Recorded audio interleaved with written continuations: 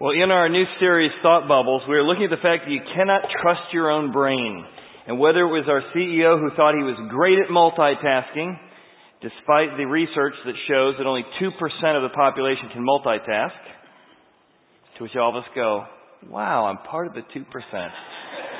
Great. And that song, Mr. Know-It-All, is we have a tendency to think we know it all, and yet you just saw from that last clip, you can be staring directly at something. And as a magician myself, I know exactly you can use misdirection to have somebody look at one thing while lots of other things are going around you.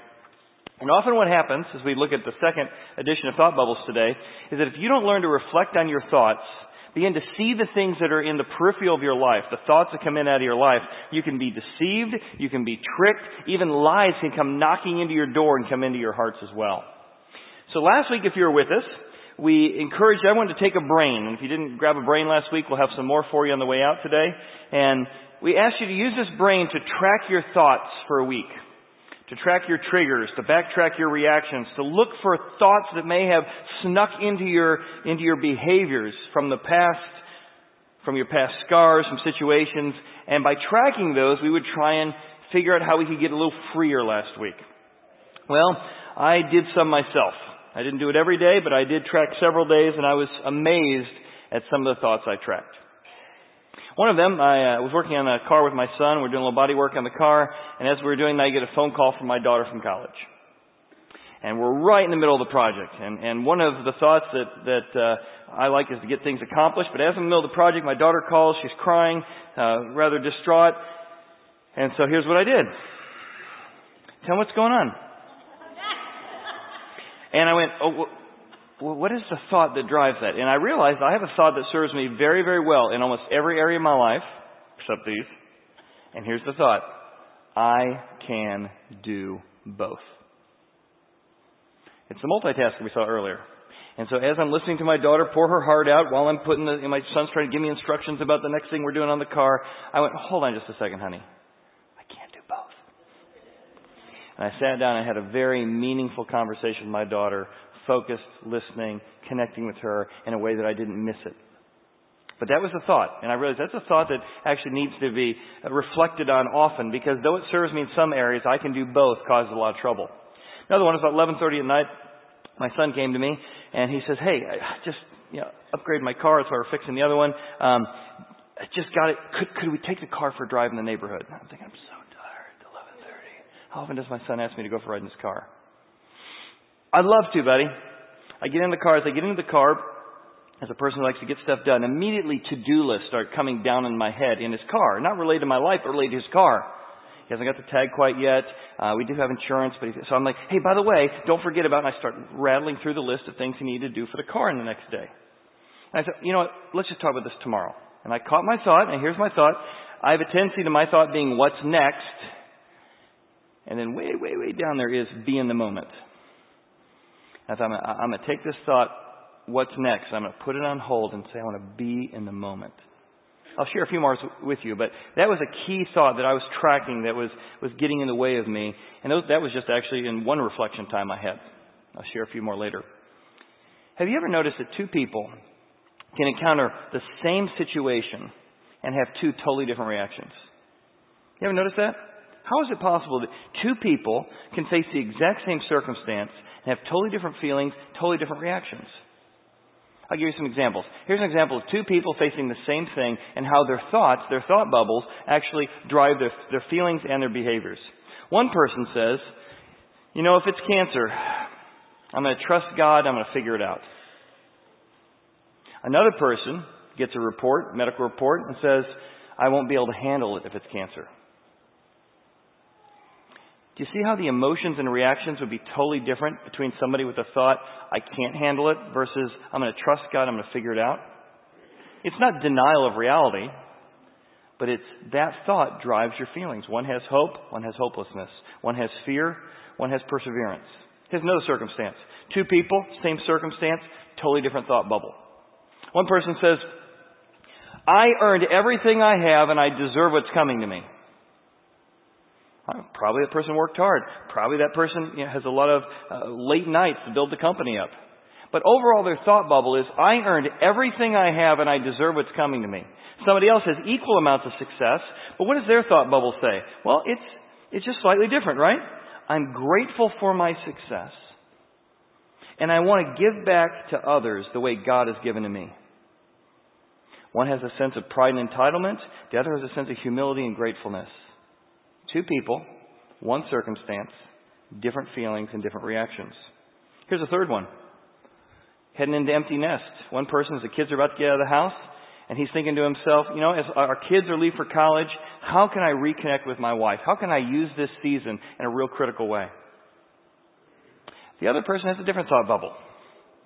Now that the kids are gone, we're more alone than ever.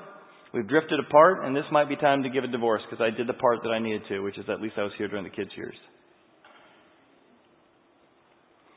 One circumstance, two thoughts, totally different feelings, totally different reaction. Here's one guy with two different thoughts for the same situation. He comes into a circumstance and says, you made me mad. You made me feel guilty. What if we swapped his thoughts? I chose to be angry when you did that. I chose to be ashamed or condemned when you said that. Do you see, on one situation, the person is totally in control. The circumstances and people in life control his emotions. The other one says, no, despite what happens, I can choose how I respond. Those two thought bubbles totally change your reaction, which is why what we're going to look at today is this principle. We don't react to people and circumstances. We react to what we think about people and circumstances. Now, if that's true, that we react not to people and circumstances that we can't control, we react to what we think about people and circumstances which we can control, then I've got great news for us.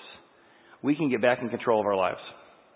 Instead of trying to manage or manipulate things that we can't manipulate and fully manage, like people and circumstances, we can say, I can choose to be in control of how I think. Therefore, how that makes me feel and how I react to people and circumstances. And this is a real process of real change that the Bible outlines with 3 steps. Step number 1 is to sort of recap from last week. Step number 1 is to reflect. You can't change your thoughts until you know your thoughts. So one of the reasons we told you to track your thoughts for a week, and this will go on for the next 6 weeks, is because if you don't know what the thoughts are, you're not going to be able to change them. Now, the Bible speaks about reflection on your thoughts using a battle metaphor or a war metaphor. It says, for the weapons of our warfare, you got to go to battle. Every day there are thoughts trying to kill you. Every day there are thoughts trying to destroy your marriage. Every day there are thoughts trying to destroy your future or your hope. So you got to come into to your life with a battle mindset. And that battle mindset is, I got to reflect on who's trying to shoot me, what's trying to get into my life, what's trying to get past my walls, what's trying to get past my barriers. The weapons of our warfare are not carnal, which is like weak for the sake of this conversation, but they're mighty. And we're going to give you some mighty tools, Paul says. These are mighty in God. And what these tools will do is they will pull down, yank down strongholds. And what's a stronghold? A stronghold is a thought that has stayed with you not for minutes or for months, but for decades.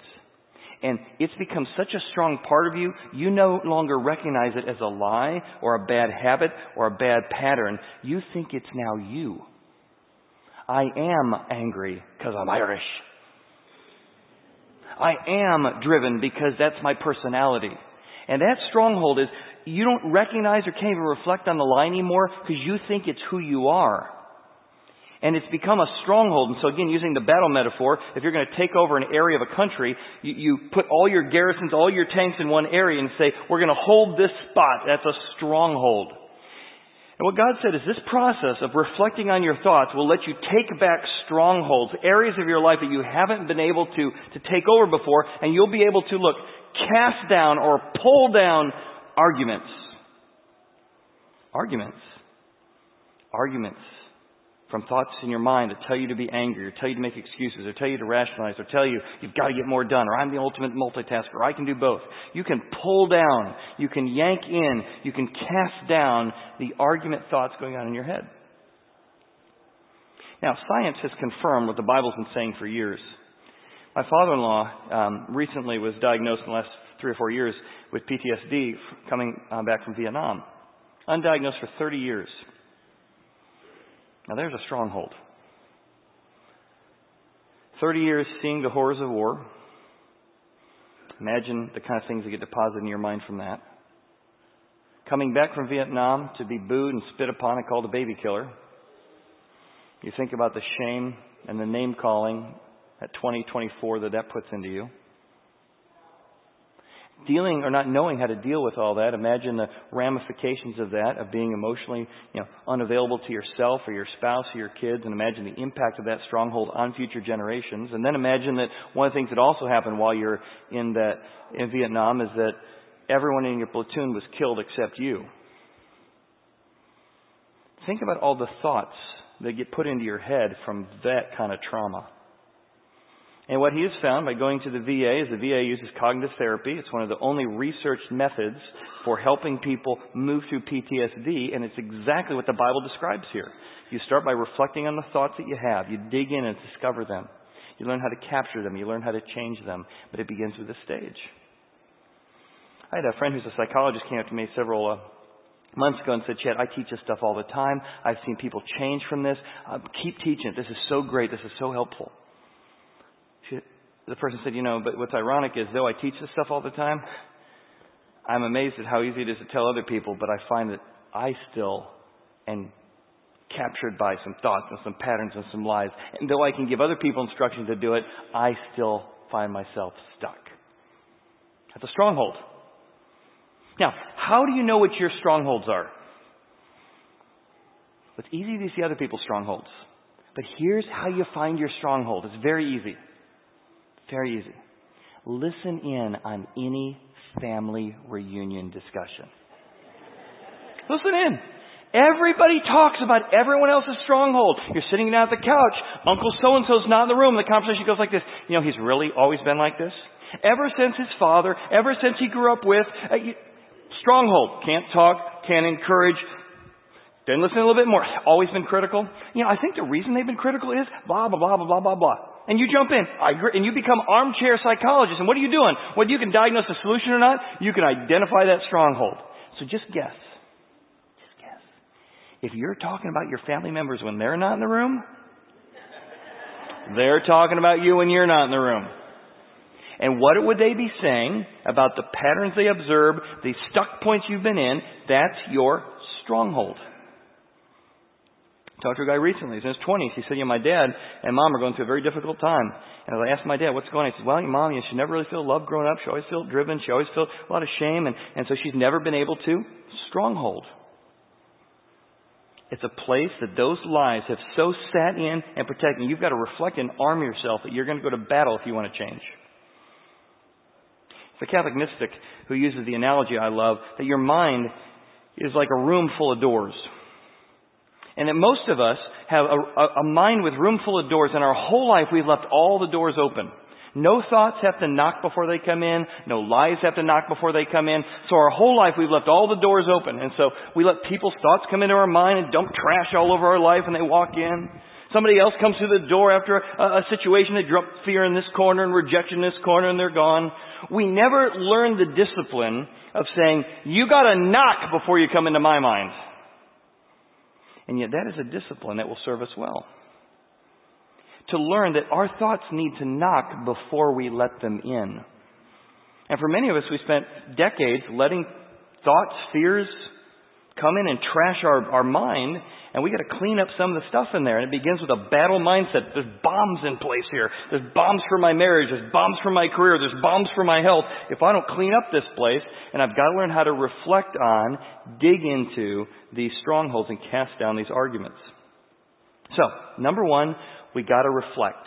You got to know what the thoughts are. And then two, you need to compare. Step two, you got to compare. How does this thought compare to God's thought on the situation? So you cast down arguments, and every high thing that exalts itself against, see the comparison? Against the knowledge of God. There's a battle going on between the knowledge, the truth, there's that knowledge word, the knowledge of God against the knowledge you've picked up. So you got to compare. I got this thought. I can do both. How does that compare to be quick to listen, slow to speak, and slow to anger? That doesn't compare very well, actually. I know I'm right. Two sides of an argument always sound good. One side of an argument always sounds good until the other side comes to question it. Ooh, I can't always be right. That's actually not true. But this is a discipline you have to learn. Where those thoughts come to your door and you got to recognize them. Hey! And you frisk your thoughts down. You make them knock before they come in. You compare. I don't want you in here. I don't want you trashing this place like you did. You trashed my mom's mind and my grandmother's mind. You're not trashing my mind. Hey, that drivenness, hey, it served Grandpa well and served my dad well, and I don't want to lose that perseverance and that go-get-itness, but I also don't want it to trash the marriage like it did for Mom and Dad. You're not coming in here. You reflect and then you compare the arguments or the thoughts or the high things. And what's a high thing? Now, in old days, what you would do is you'd find the highest place in your land, you'd climb up there, and you would build an altar to another god. And though you still got a little bit of the Jesus God or the Old Testament God, you still study the Bible, you still go to synagogue, but you really go up to the high thing to worship. So it's not like you've abandoned God. He's just not as important as the high thing. This is especially true in our mind. So let me just play out what this looks like, that you want to compare your high things to the knowledge of God. Here's an example from forgiveness. I see this all the time. Maybe you see this in yourself. All these thoughts sit in your mind simultaneously. I can't forgive myself. What I did was really bad. Until I can make up for what I've done, I'm never going to forgive myself. Now, underneath those thoughts are thoughts like, if people knew the real me, they'd reject me. And underneath that is, hey, God loves me as I am, and God can forgive anything, and God paid it all. How can all those coexist? Well, the question is, which is the highest thought? Because I hear people all the time say, hey, I know God forgives me. I know God can forgive anything. But, higher thought, I can never forgive myself. And your highest thought tells you who your real functional God is. Because it's the one thought you find more important. And everything else you've learned subordinates itself to your high thought. And so part of reflecting is tearing down or casting down, saying, that high thought, I struggle with forgiving myself. Without a doubt, that's true. I struggle with forgiving myself. But I'm going to subordinate that thought to, God's forgiven me, and I'm going to trust His word over mine. God says, I can't make up for what I've done, but what Jesus did on the cross makes up for everything I've done, past, present, future. And there's no guilt and no condemnation in Christ. So I don't think I believe that. But you see how if you did believe it, it'd bring a lot of freedom into your life? Let me give you a marriage example. So, in marriage, there's lots of high thoughts. Things you know to be true and what you really do. Your highest thought is, I'm right here. Next thought, he or she's disrespecting me the way they're talking. Next thought, hey, listen, I'm trying harder, and listen, I can't change anymore. Another thought, reconciliation is more important than who's right in the situation, that we're together.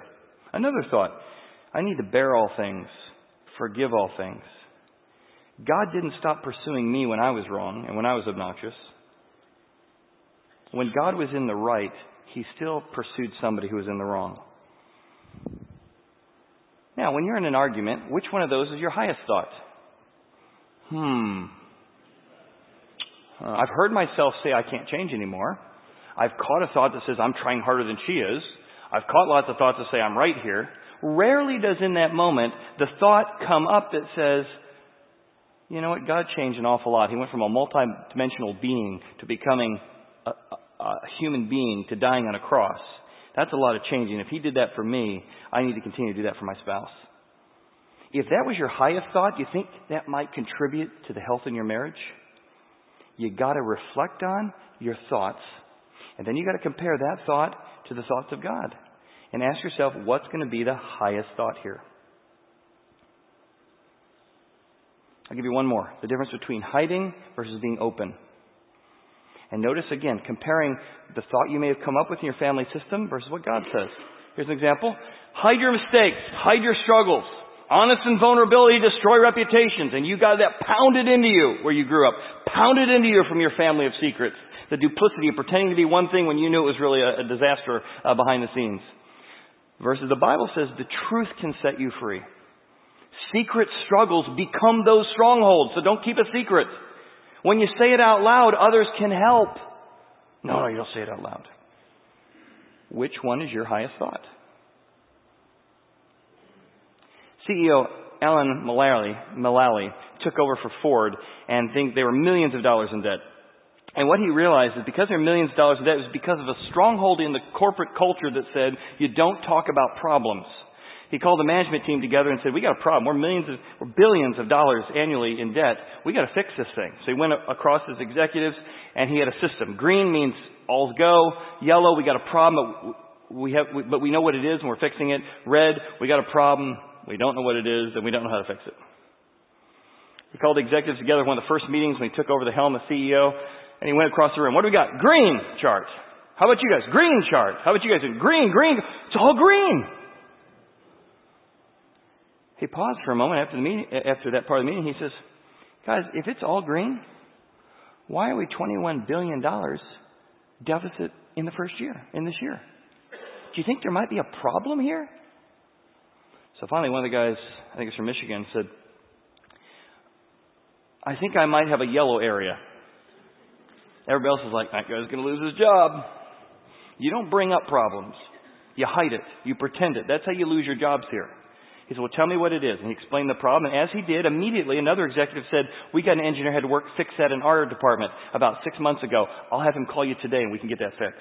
Somebody else said, hey, we got some personnel that worked on something like that. Let's help you with that. In the process of 1 week, this yellow area got fixed because it got brought into the open and got fixed by the team. But the next meeting, everyone showed up and that guy was not sitting in his seat. And they all remembered that. That's why you don't say it's yellow. That's how it's off with your head. But the reason he wasn't sitting in his usual seat is because the CEO had asked him to sit in the seat next to him at the next meeting. That guy was honest, and he got closer to the CEO because he was trying to change the culture from a hide culture to a let's fix this together culture. And it transformed Ford. And they went from being bankrupt to the success that they are today. But there's a process there. You got to compare the thoughts you've picked up, the thoughts that you reflect on, to the thoughts of God.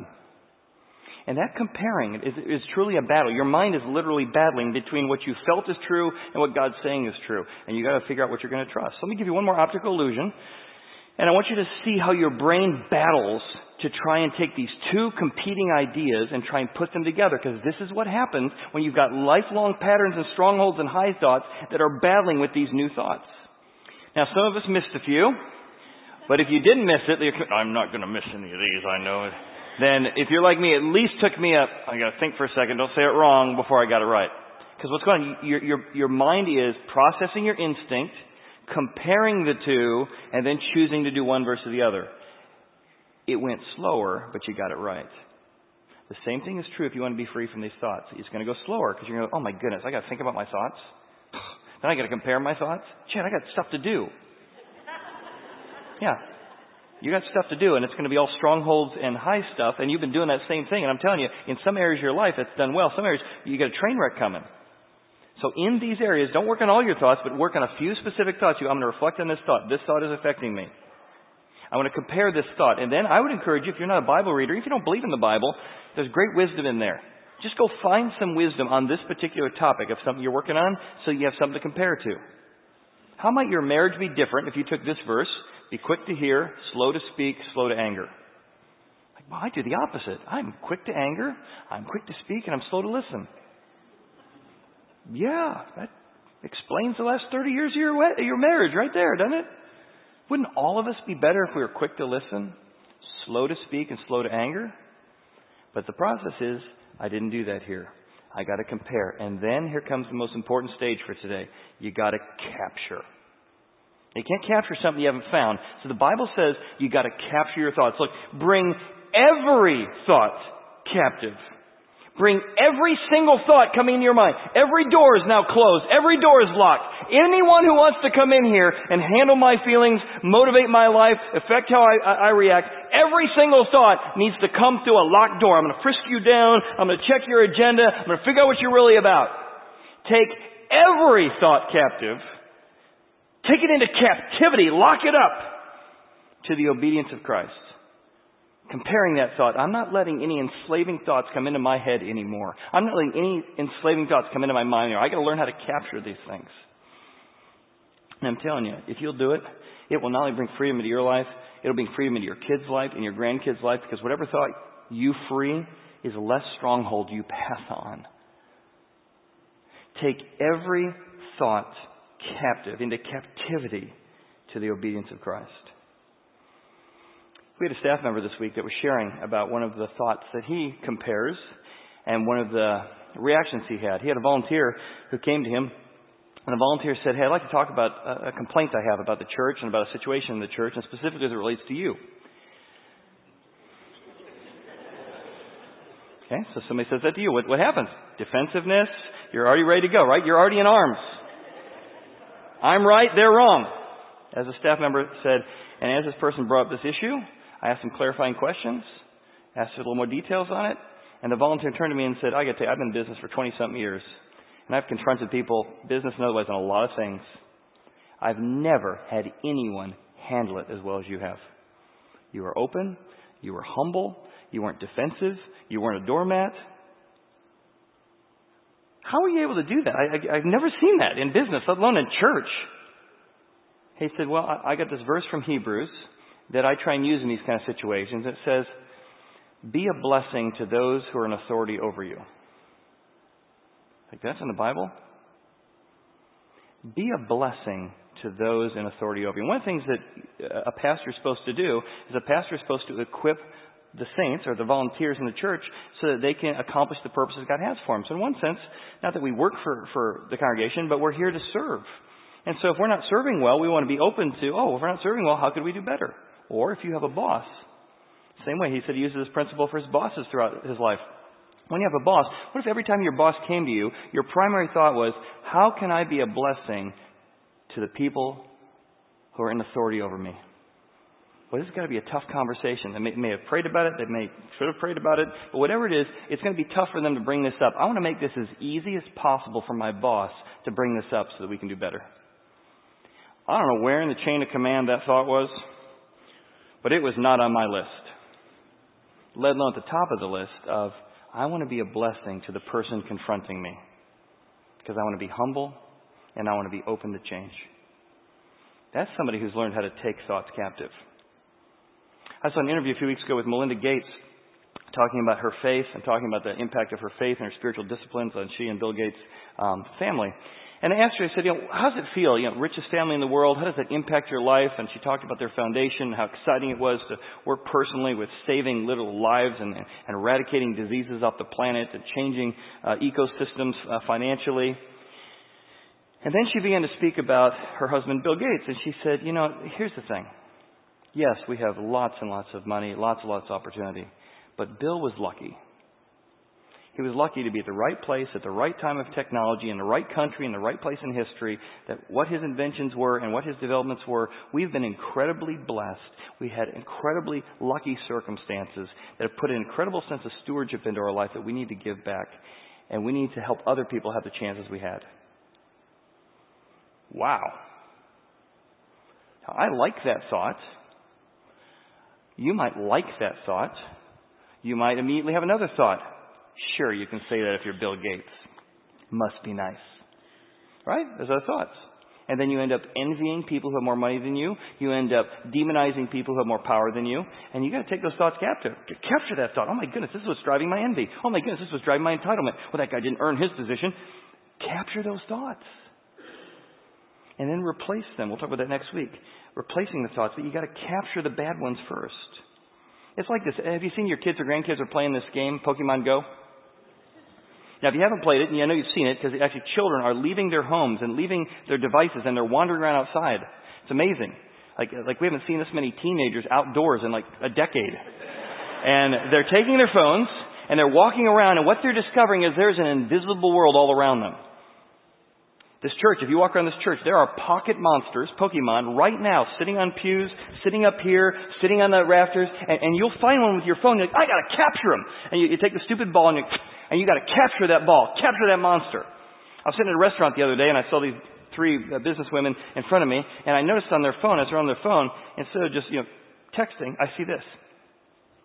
When you see somebody doing this with their phone, they're catching Pokemon. This is the movement, throwing the ball to catch a Pokemon.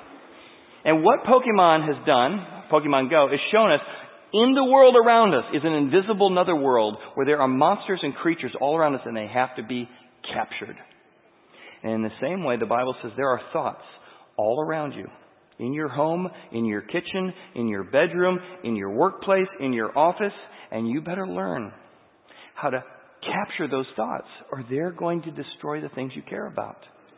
And so literally you're walking around. I see one. And it's a battle. I got to catch them all. And I reflect on it. And I arm myself to pull it down, to cast it down, to compare it to truth. Oh, that's not a monster. Oh, that's fine. Oh, there's one! And I compare it. I got one! And I capture it. That's the process by which the Bible describes there is an invisible world all around us of thoughts and lies. And as we learn to reflect, compare, and capture, we can be freer and freer in our lives. I'll give you a couple more examples. And again, I'm trying to give so many examples in the series because I know somebody's like, because we haven't learned how to do this, you might go, oh, that's me. That's me. So as we're going through the series, you might want to write down, oh, that one's me. Thoughts to capture. Maybe you have a tendency to polarize or exaggerate in your mind. It's become not exaggeration, but a stronghold. You say to yourself, I've blown it completely when you made one little mistake. Don't you have to have this conversation with your teenagers all the time? The whole day is ruined. What happened? I got a text from a friend of mine who said something nasty. Well, that's bad, but it's not the whole day is ruined. I never do anything right. What are you doing when you're talking to your teenagers about that? You're trying to help them capture thoughts. Reflect on it. Compare it. You always ignore me. How many times have you said that to your spouse and it was helpful? And yet you keep saying it. Versus, yesterday I felt like you weren't really fully engaging when I had that conversation. Wouldn't that be more productive than you always ignore me, which puts someone on the defensive? You never help out. Here's another one. These are all thoughts around. These are pokey monsters all around us we need to capture. These relate to our identity. I am my kids' obedience. You may not have worded it that way, but that's why you feel good when your kids do well and you feel ashamed when your kids don't. And that's why your reputation in your family is so much about hiding when we do stuff wrong. Because I am my kids' obedience. And think what you've done as a dad or mother. You've put your identity into the hands of your 10-year-old. It's just not wise, my friends. It's just not wise. And you're not reacting to your son or daughter's behavior. You're reacting to what you think about your son and daughter's behavior. And you've let that thought come into your mind. Oh, you're a good mom. And that some days you're feeling great. Other days, you're a horrible mom. Can you believe it? Make your thoughts knock before they come in. A couple more up here. I am my lawn's perfection. I am my success as a worker. So one day those thoughts come in, had a great quarter. Oh my goodness, you're doing well. The next quarter they come in. Oh, bro, maybe not so much. I tell it like it is. All right, well, maybe you're just rude. Never invoke a conflict. Versus, there's things that need to be talked about. I'm not lovable. I'm not beautiful. Here's my encouragement. Last week we talked about reflecting on our thoughts. This week I want us to start capturing them, comparing them. Make every thought, or at least a few thoughts that you're going to focus in on, make them knock before they come in. Make them knock. I want you to try and identify one stronghold, one high thought we've identified. What's the thought that has driven that into the pattern in your life? What is that? And I'm telling you, it takes time. But as you get good at this, as you get better at this, you're going to find yourself freer and freer. It's easier and easier to do it. More and more freedom comes into your life. So I want to put a list up on the screen. And that may strike you to go, oh, that's probably one of mine. But this week, I want you to try and track a thought. Don't ask for help. Oh, my goodness, that's been mine. You owe me. Maybe you have a tendency to get attention by going, oh, poor me, look at how hard it is. That's probably true. There's some bad things. But the way you get attention is through poor me. Don't talk about your feelings. Talking about it only makes it worse. If you marry the right person, you never fight. We fight. Therefore, I'm not married to the right person. Therefore, I'm finding a way out of my marriage. Only the weak seek help. Marriage is primarily to make me happy. I don't feel happy. God would want me to not be married. Sex is a drudgery. It's a necessity. It's a commodity. We trade it. We count it. It's too high. It's too low. You shouldn't want that much. You should want more. Judging is more important than listening. Moms raise the kids. Blowing up is justified if I've been offended. Dads do the discipline. Fathers have to play a passive role at home. If I do something I don't feel like doing, I must be a hypocrite. Money is my security. Money is my power. Money is my control. If I feel it, I got to say it. They're all over the place. I caught 2 more this week. One of them that I captured. I was having a conversation with my wife. We started this disagreement, and the whole time she started talking, I realized my pulse was going up. I was getting frustrated, and I realized I got a thought going on. The thought sounded like this: she's wrong, she's wrong, she's wrong, she's wrong, she's wrong, she's wrong, she's wrong, she's wrong, she's wrong, she's wrong, she's wrong. Okay, now that's probably not helpful here. And so as she was talking, I captured it. I got one, and I changed it to: she might be wrong, she might be wrong, she might be wrong, she might be wrong, she might be wrong. And later on after the conversation, I captured enough to go, you know what? Honey, I think what you needed is whatever we agreed or disagreed on this, you wanted me just to listen and enter your world. Yes, that's what I need you to do. So I said, okay, I need to change that thought. Whether she's wrong or not, she needs me to listen and enter. Oh, that's hard to do. Man, it's hard to do. But I was a little bit freer this week. Also, because I'm a get it done kind of person, another thought I kept from coming and knocking on my door. And a staff member came in. I said, we got to fix this computer. I got a meeting started in a few minutes. And as I got that out of my mouth, I went, last time I saw the staff member, they were in a hospital bed 3 weeks ago. They're back at work. It's good to have you back at work. Wow, man, you're doing well. I realized in my tendency to get stuff done, I can step over higher principles. Take your thoughts captive. Make every thought, knock before they come in. Well, we talked last week about pains and lies and hurts and scars from the past that can affect us. Imagine, again, the kind of freedom we can give to our own lives, to ourselves, a gift to ourselves, if we could identify that. So here's the steps we've looked at. Reflect last week, capture this week. Reflect and capture. As you leave today, if you don't have a brain, we have one for you. Don't leave your brains at the door. So if you need another reminder because you threw yours away or lost it, feel free to grab another. We've got 500 left. Grab yourself a brain. Use this as a trigger. Use the Post-it note we gave you as a trigger. What's the thought I'm trying to capture? And we'll see you next week for the third stage of this incredibly practical process. Thanks again. We'll see you next week.